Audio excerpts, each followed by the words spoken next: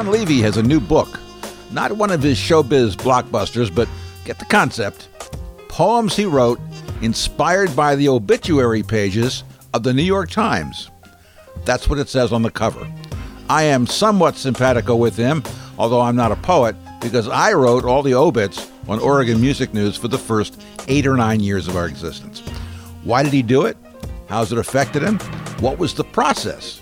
By the way, did you even know he was a poet? He'll read a few during our conversation, including one on Sharon Jones. Happy to have Sean Levy back with us.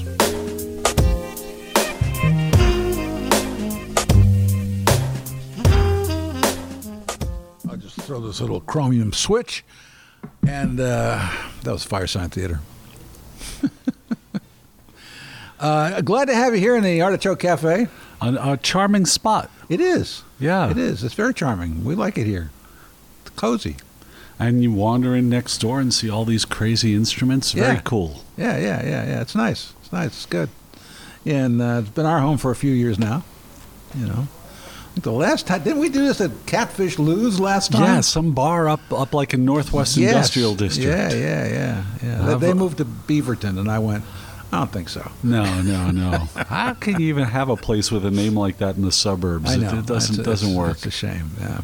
Anyway, but it was 90 seconds from my house. See, that was one of the advantages. But anyway, I know you got a major book coming out in the spring. Spring of 22, yeah. 22, and that's great. And I want to have you on then too. But this seems to be a labor of love. This is major in another sort of way. This is major in sort of knitting the beginning of my writing life with the present moment in my writing life in a way I never could have anticipated. Yeah. You know, I have an MFA in poetry, and I became a dad while I was an MFA student. And poetry is a tough buck. And, I used to live with a poet. I understand.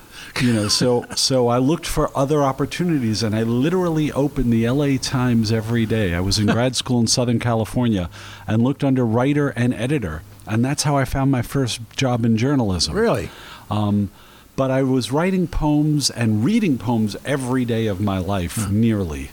I've never gone to a foreign country without buying books of the great poets of that country in their native tongue, original editions whenever I could find them. I have oceans of poetry memorized. And in 2010, I was on walkabout in South America, and some poems came out of me.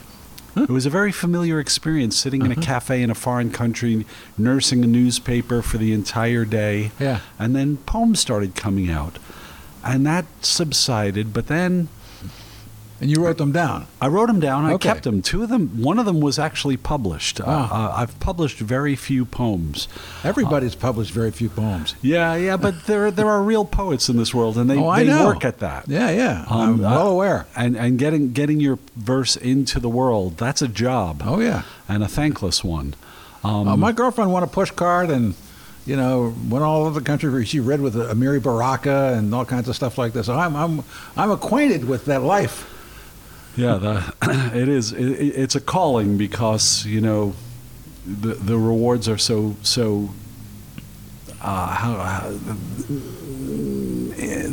they're immaterial in the sense of, like, they're not financial. They're not, right. You can't put them on your mantelpiece. They're real. They're the rewards of art. They're the rewards of satisfaction. But they're not, you know. The people who make a living at poetry are pretty few and far between. Poets are dangerous. They can be. Oh, they are. You know why? Tell me. They know more about you than you would like them to. Well, they know more about the things you say, and they're like novelists in their ability to discern. You know, they're watching for material all the time. In the days when I was writing a lot of poetry, I would always have a little notebook in my pocket with a tiny pen or pencil, like a golf pencil. So I could be very discreet. A palm-sized little notebook. I used to buy them in Chinatown. And, I'd hear someone say something, I'd write it down and be flipping through my notebook in a few days and say, oh, that sentence, that was a good one. But for me, poetry, of all the arts, it resembles like working in mosaic. You're placing words in such a way to give an overall experience, but the individual words can be very familiar words. I've had the experience of reading someone like Wallace Stevens or John Ashbery, and I know every word in the sentence, and yet the sentence blows my mind and doesn't make quote-unquote sense in the typical way we use language. Right. And to me, that's one of the great things that poetry can do. Yeah. It's what differentiates poetry from everything else. Yeah, when we say that someone's novel is poetic, we're saying there are passages where like the language is the subject. Yeah. That the essence of the writing is not the story, the plot, the character, but the sentence. Yes. And the components of the sentence, the individual words, the punctuation, how you get through those words. And poetry allows you to zoom in on that in a way that, a novel or a full book of nonfiction or an article cannot. I mean, you talk about a sonnet, 140 syllables. You got to get a lot of work done. Yeah. With those, each of those words has to be doing more than one thing to earn its place in that syllable count. Yeah. Yet, you spent so much of your career dashing off stuff right after you watched a movie. And in books as well. I like to think that my love of poetry informed the flow of my prose and my word choice and syntax. All the time in the Oregonian or in my books, I was dropping lines of poetry that I have in my head. And not calling attention to it. And someone would say, well, that's an odd phrase. And I was like, yeah, that's Theodore Rutke. I stole that from Robert Lowell, from T.S. Eliot. Yeah, all the time. You didn't. All the time. And I love to think that there were like 3 readers of this paper when it had a circulation of 500,000 who were like, oh my God, that's, from Proofrock. And that was just my joy, To me, all the words and all the writing are one pool. And I was happy to, make allusions. There are things in here. There's a poem about the woman who appears in Casablanca, Yvonne, the French girl who cries when they sing La Marseillaise. Yeah. And it has the line, soon to be divorced. That's Bob Dylan. That's from Tangled Up in Blue. Every poet does that. You're a magpie. Homer did it. We just don't know who he was stealing from, but he stole. No, not Homer. Yeah, everybody. You're part of a living tradition when you're writing poetry, when you're writing anything, but particularly in poetry. It's like folk music. You say, I'm taking on this mantle, and I'm going to be aware of what came before me and what's going on around me. And I'm hopeful that what I add to it will have some resonance in the future flow of this stream. Couldn't they sue you? No, it's an illusion. It's a quote. I'm not trying to sell it as mine, and I dare them to find it. It's not like good to the last drop or have it your way. It's not a commercial advertisement. And Dylan, of all people, if you could sue for quoting other people, Bob Dylan would be walking around with a barrel selling apples. Right. So stealing from Dylan, you're basically, that's like, help police, that man stole my cocaine. I mean, you're not going to get any comfort there, pal. Sorry. Yes, I remember when I was living in Baltimore, and we lived in a changing neighborhood, put it that way, and there was a preteen thievery ring in the neighborhood, and they came in, they took my large bong at a time when it was illegal. And cops called me up and they said, we found their stuff here. Do you have a big water pipe? Oh, no, that's not mine. They must have got that from somebody else. Oh, man. So you've had this lifelong, a love of poetry and working in poetry and making poetry and all that. How do we get to A year in the life of death. Well, at the end of 2015, Thanksgiving weekend, I was at a literary reading here in Portland called Burnt Tongue. It's a bunch of the people who've participated in Tom Spanbauer's dangerous writing community over the decades. And it's a crush bar in Southeast. And I've been a lifelong aficionado of the obituaries. I'm a newspaper man and a biographer. Obituaries are exactly where the Venn diagram of those two things meet. Right. It's daily news and it's a whole life. Right. And the New York Times obits in particular, because they're so stylized. There's a specific form to the headline. There's specific form to the head, the top of the obit. In every New York Times obit, they explain how they know the person died. The death was confirmed by his son. Yeah. The death was confirmed by her employer. Yeah. You know, they died at such and such age, such and such cause, in such and such place. That's always near the top. Yeah. And there's something ritualistic about that. So I had this love of it, and I clip obituaries. And I happened to have clipped an obituary that week for Adele Mailer, one of the wives of Norman Mailer.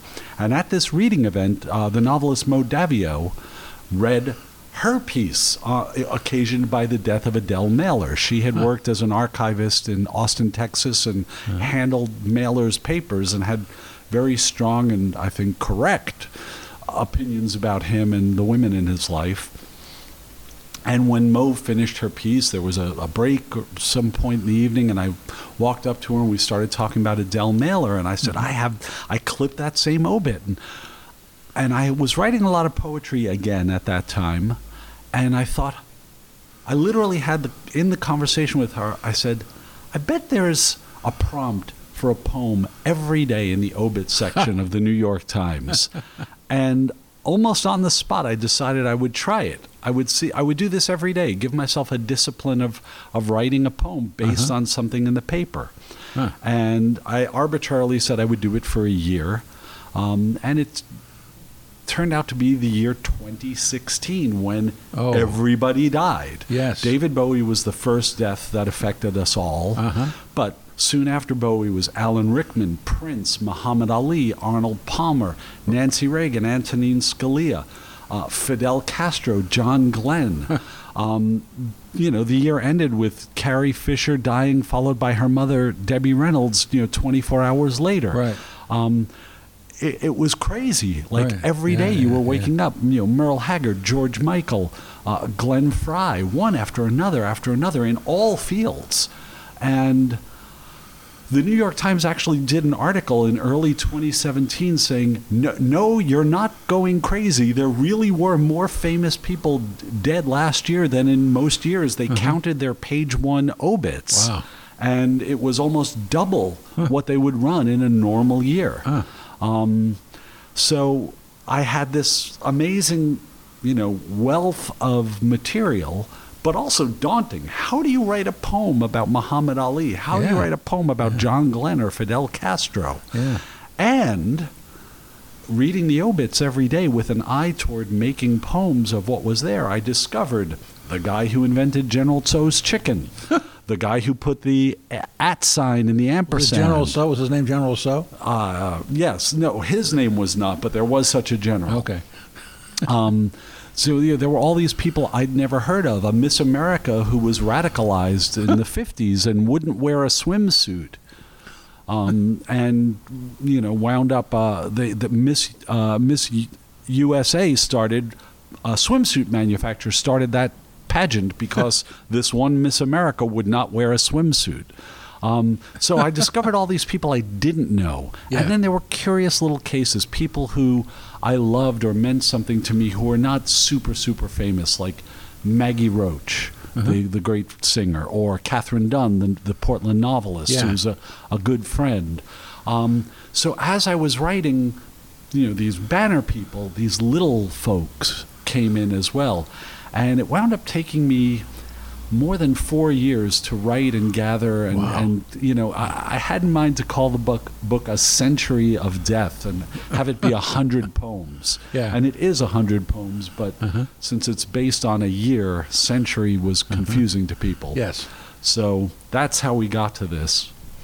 A Year in the Life of Death. A Year in the Life of Death. Wow. When I was going to call it the Obit Poems. First it was Century of Death, then it was the Obit Poems. And a woman named Victoria Chang did a brilliant book 2 years ago called Obit. Mm-hmm. And, you know, it was a sort of National Book Award or Pulitzer finalist, you know, worthy book. Uh-huh. And published by a very, you know, large poetry house, Copper Canyon Press. Uh-huh. So I couldn't have this nearly the same title. So Shannon, my partner, and I were sitting or driving one night, kicking the ideas around, and I blurted out A Year in the Life of Death, and she said, "That's it," and spoke to the editor and the publisher, and they were like, "Oh my God, that's it, that's it." Yeah. So what exactly is the University of Hell Press? University of Hell Press is based in Portland. It started by Greg Girding as a way to publish his own books. Uh-huh. And he has expanded, and he's published books by many Portland writers and writers from other cities. He's published more than 40 books, coffee table, mom and pop shop, or actually just pop shop. And the same day he published this book, he published a book called 2020, The Year of the Asterisk, where he had 50 writers give a response to some aspect of that, you know, horrific year of pandemic, presidential elections, civil unrest, natural disasters, and you know, it's a brilliant, you know, 1-2 punch, because he's got my book covering 1 year in depth, and then he's got another book covering another year in depth. Right. And University of Hell, I don't know where he came up with that name. It's a great name. It is a great name. And you know, they did such a beautiful job on this book. I mean, it's a really handsome thing. It is. He hired Gigi Little, who's a dear friend of mine, to do the cover and the interior design, and you know, I got to participate in that. I had always had in my mind an image of a tombstone, like broken down old tombstone with a bunch of blue New York Times bags. It's like, you know, as if like the paper's being delivered, but no one's there to collect them. That's a little too on the nose, perhaps. But Greg has just you know, hit the ball so hard in publishing this and supporting it, and I'm forever grateful. When I was working on this book, I thought this would be perfect for someone like University of Hell Press, but not thinking of myself as a poet. I was like, that's a real place for real poets. I may not belong there. And it was the editor, Eve Connell, who works with Greg, who said, "No, you do belong, and I'm taking this to Greg." Great. And he immediately said yes. So that's wonderful. I mean, that was a big day for me. I'm sure. Yeah. Okay. You want to give us a sample? Sure. So all the poems have the same form. They all end with the New York Times headline of the obituary. And I consider that to be the land of each poem. So sometimes when you're reading them, there's this kind of unboxing effect, or, you know, one of these little wads of paper you throw in water and it blossoms into a flower. And it's meant to do that. Sometimes it's meant to keep you guessing. Sometimes you know who it is, and it comes about, like, and you get this satisfying result. Other times you're surprised because of some information that's in the poem or something you didn't know. So I'll read one. This is someone who I had some personal contact with in my life. So none of these poems has a title. And sort of the headline is the final line of the poem. It is no easy thing to be a son, much less a namesake, much less to a king, much less in his wake. If he'd been looking out for you, the old man would have sent you off to school, insisted you master your own field, only allowed you near the business on the backstage side. But that wasn't how it went. You sang his songs, you grew into his face, you conducted his band, you bore his name. 18 years you outlived him, but he was there every minute, senior to your junior, ideal to your aspirant, father to your gifts and agonies, the acme of your effect, only getting further from you the nearer you approached him. Frank Sinatra Jr., 72, dies, followed father's footsteps. So Frank Jr. was a kind of an enemy of mine. I wrote a book about his dad and his chums called Rat Pack Confidential in 1998. And in 2010, I was approached by a British publisher to do chapter headings and captions for a book that retails for $800 US, an art book of Rat Pack photos that were uncovered in an archive and had never been seen. Wow. And Frank Sinatra Jr. was going to write the introduction.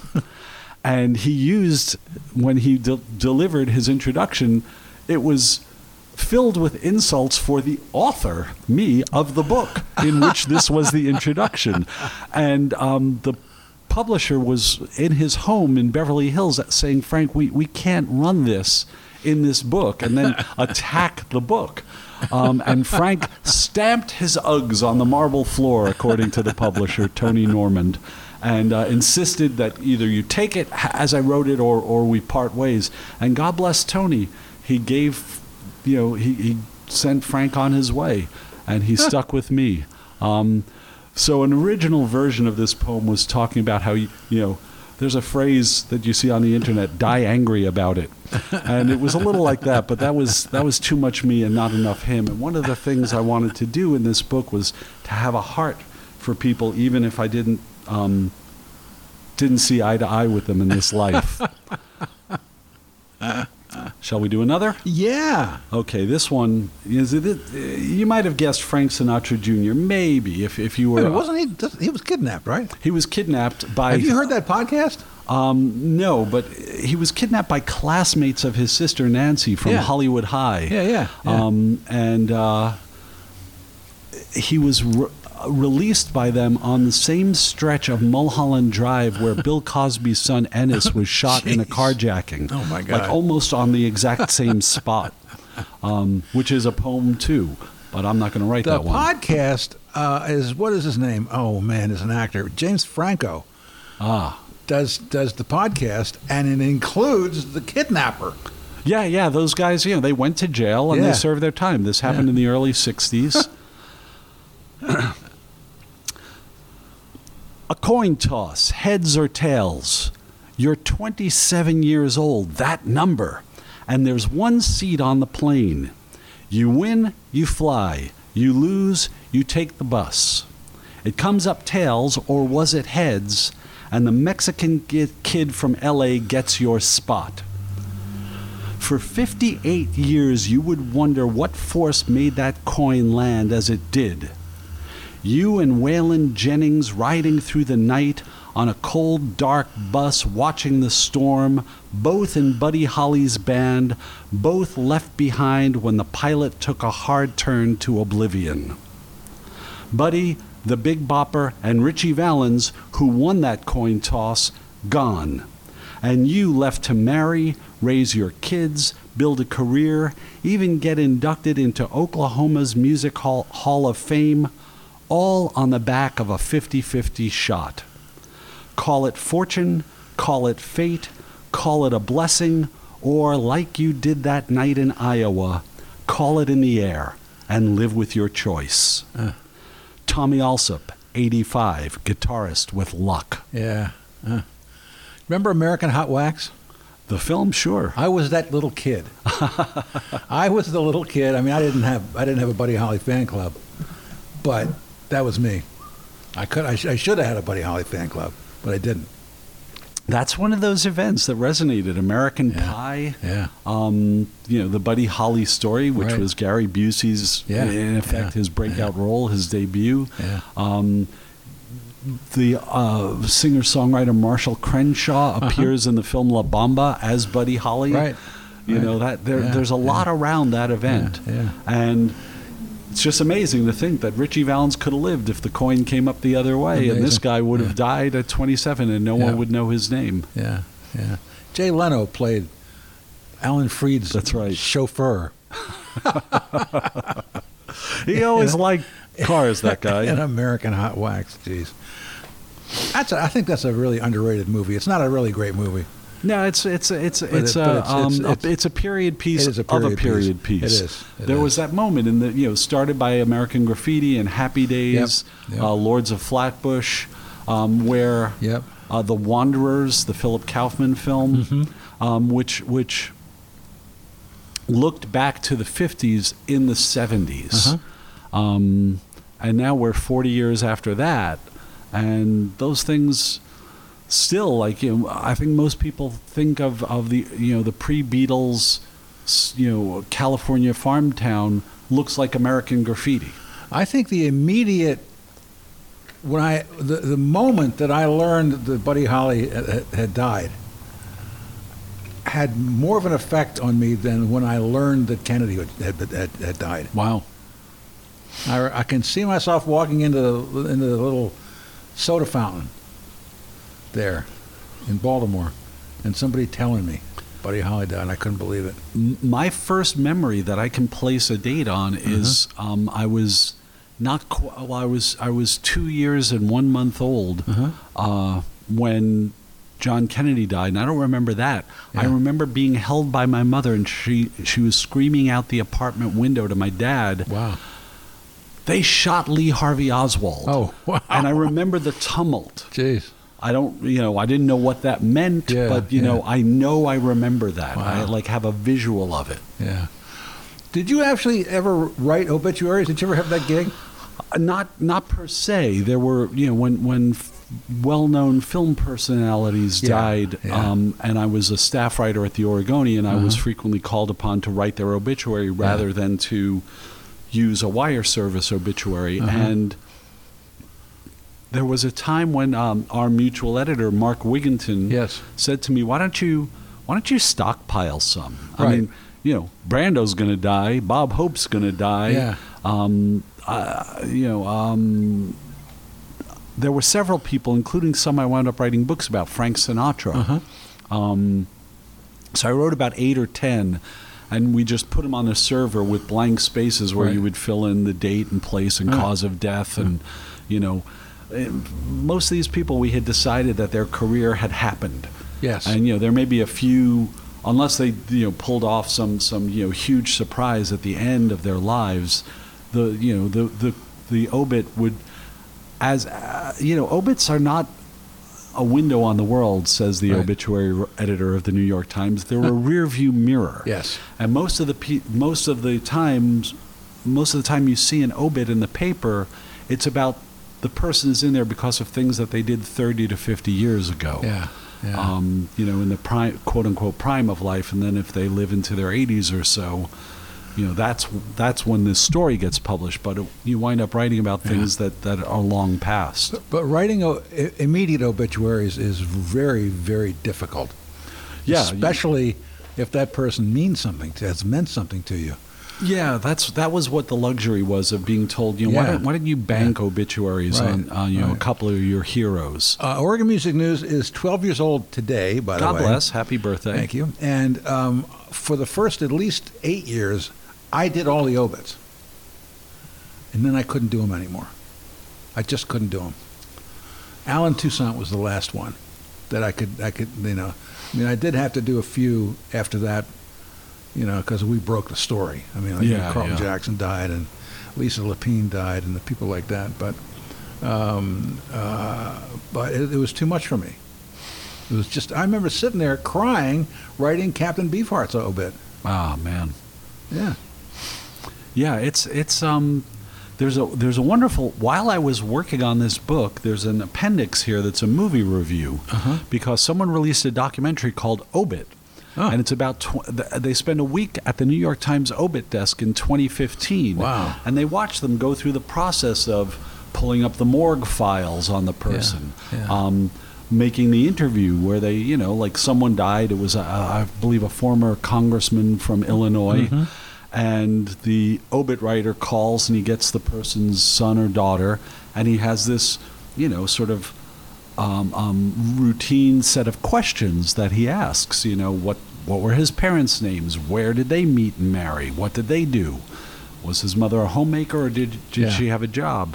And, so you're seeing how the sausage gets made. Yeah. And what's brilliant in that movie is a guy makes a mistake that they have to correct. Oh, geez. This is something, people talk trash about the media. There is no other institute in our culture, no other institution in our culture, if they make a mistake, they tell you the next day. Right.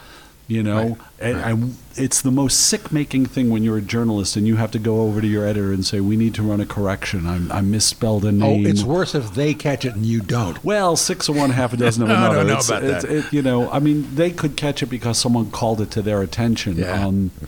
But it's always awful. And this guy, It is awful. We see him conduct this interview, filling out this routine set of questions. Yeah. And he finds out that the newly deceased fellow's grandfather had been a congressman, and he assumed that guy would have been from the same political party, and he wasn't. It was Democrat or Republican, I forget which, but it was the opposite party of his grandson. And he had to correct that. And then, it's the Bruce Weber, the journalist who makes the error, has the humility to say, it was my bad, and I didn't ask the question. I just assumed, and Right. God always asks the questions. Yeah. But it's brilliant also because it shows like how they make the sausage and what you don't notice. A daily reader of the New York Times obits, and I never noticed this. The lead obit, the topmost one on the page, gets the verb, dies, is dead. Yes. No other obit on the page does. So it'll say Joe Smith, 87, dies, ran Yes. Fortune 500 company, and everything under that will be Joe Smith, 87, ran Fortune 500 company. Yeah. It does not include the verb. The verb from the topmost obit serves for the whole page. I didn't know that.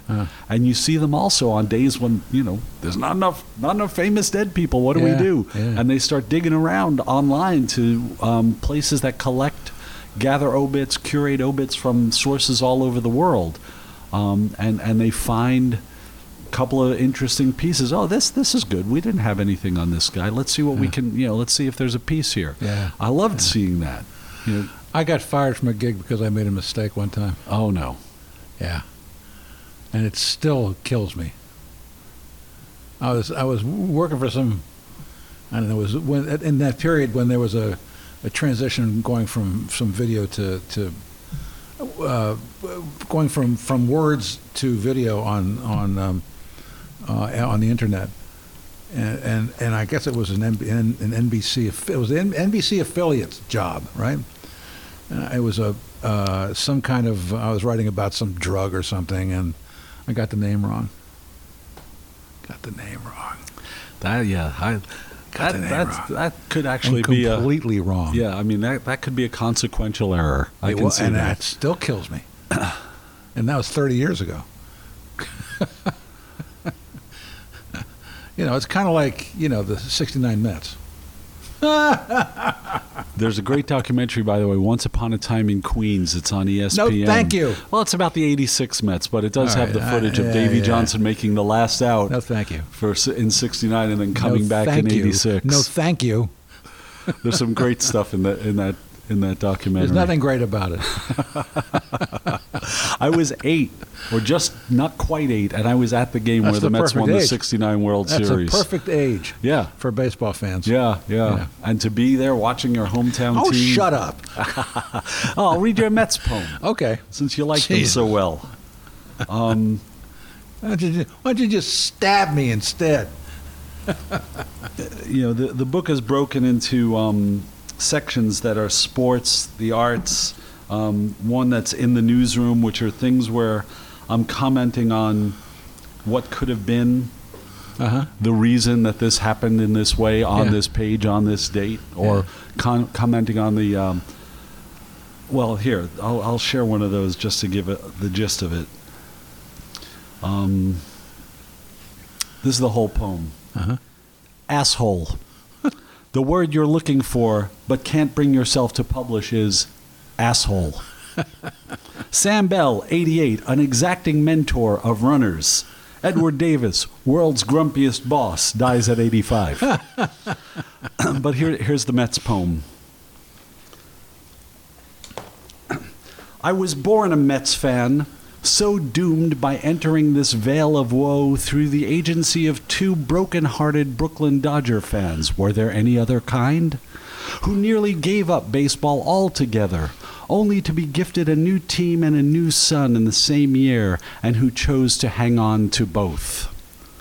Just days before my first tears, you too were born to the team, drafted away from Philadelphia where you hit a $128 as a rookie, an anointed second-string catcher on the worst team ever to play.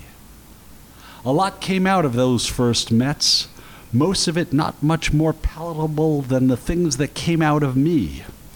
But to spend a precious draft pick on a catcher named Choo Choo, who couldn't hit his weight, called every newsman bub, and would retire to become a Chinese cook, that was, even for a team renowned for terrible decisions doubled down upon, as notable as my toddling steps and words. Ordinary things done endlessly since, but never with such panache as when done first. Choo Choo Coleman, a catcher with the original woeful Mets. Yes, I saw him play when he was a Red Sox. Choo Choo Coleman, I could not work this into the poem. He was kind of a simple fella. Uh-huh. And a reporter said to him, "What's your wife's name and what's she like?" And he says, "Her name's Mrs. Coleman, bub, and she likes me." That's funny. That's funny. That reminds me of an old bluesman I was sitting next to on the stage at the Blues Festival one time. His nickname was Bud. It was something Bud something, right? And he had this most spectacular red suit on. Pants were red, coat was red, gorgeous, right? The old man, really old man. And I just sat down and I said to him, "Hey, that's a great suit." "Thank you." I said, "Where'd you get that?" He said, "I don't know." Because he didn't want to tell me. Because he thought I would go get one. I can't see it. Oh, I would. I could see you in a red suit, but I can't see you in a suit at all. I don't know. Oh, no. Oh, I used to dress. I was all vintage for a long time. I believe that. Not now. No. All right. Well, look. You got any more? Because we could. Is there one we could go out on? Yeah. First of all, are you doing any public readings with this? We're on November 11th. The two books, A Year in the Life of Death and 2020, The Year of the Asterisk, will be sort of officially launched in a live event at Mother Foucault's bookstore on Southeast Morrison in Portland. I've been there. And great shop. And we're also planning to do something live. My partner Shannon is going to basically roast me in what we're calling an improvizoom. But the date is TBD on that. It'll be sometime in November. Well, good, because you probably deserve it. Well, yeah, the roasting, not the renown. Well, no, of course. So I'll read this one. That's what I meant. Yeah, this is a personal one. You know, the book ends with a chapter called "The Personals," where there are poems about my parents, poem about Catherine Dunn, and again, keeping with the theme of assembling it like a newspaper. You have the personals, or at least you used to. Did. Anyway, this poem is one of the first ones I wrote, and it came out of that desire to dig into myself in a way that nonfiction books and newspaper writing haven't ever allowed me. Yeah. I had no appetite then or now for your prince. Ours was a Ronzoni house and would not budge, and of such prejudices whole lives are built. But ours was also a family of Anthonys, after my great-grandfather, abandoned, per our legend, by a teenage mom in a bureau drawer in Pagani, near Pompeii, and rescued by a neighbor who shipped him off alone a few years later to America. Big Tony Pariso, as I knew him, who ran a junkyard in Brooklyn and had an Anthony of his own, even bigger, who also had an Anthony. There was a cousin Anthony in Maryland, and at least half a dozen among us whose various names bore an Anthony in the middle, including me. And I, in my turn, named an Anthony as well. So it wasn't the brand of spaghetti that warmed me to you, and we called it macaroni anyhow, no matter the shape. No, it was that holler out the window, "Anthony! Anthony!" that marked you, nameless though you were, as my blood. Mary Fiumara, 88, mother in a spaghetti ad. That's sweet. That's really nice. Yeah. You know, that was the miracle of working on this book, was one day seeing that the woman in the commercial had died, and then my family history flooded into me, and I knew right at that moment, that's what this poem is about. Right. Yeah. In my family, it was Vince. There was Vince's. Yeah, Anthony and Joseph in our family. Yeah, yeah. It's either one or the other. and I have a Vincent and an Anthony, my sons. And we had these weird distinctions, you know, like the dad would be Tony, the son would be Anthony. The dad would be Joey, the son would be Joseph. You know, and family things like that. There's quite a few of them throughout a book. My birth, my parents' deaths, my father's hatred of Ralph Branca, the Dodgers pitcher. You know, my father's predilection for watching Mannix reruns into the night. You know, when you start thinking about death and the past and the pop culture of your childhood, you're thinking about your family, your parents, people you've lost, childhood friends. And that all comes up in here. It's easily the most personal thing I've ever written. That's great. Congratulations. Thank you. And thank you so much for bringing this quixotic thing to your listeners. Well, it was funny. I mean, you know this, but the listeners don't know this. I was putting my radio show together for this week, right? Last week I was putting it together because we've done the shows remotely since the pandemic, right? And I just happened to put in a Sharon Jones song, "Pick It Up, Lay It in the Cut," and then, like moments later, your book arrived. And I'm looking through it, and I'm going, "Holy shit, this is Sharon Jones!" And I called you up and said, "Would you like to read this, or can I read it?" And you said, "Go ahead and read it." So people can hear it, me read it on KMHD this weekend. Shall we end with that one? Sure.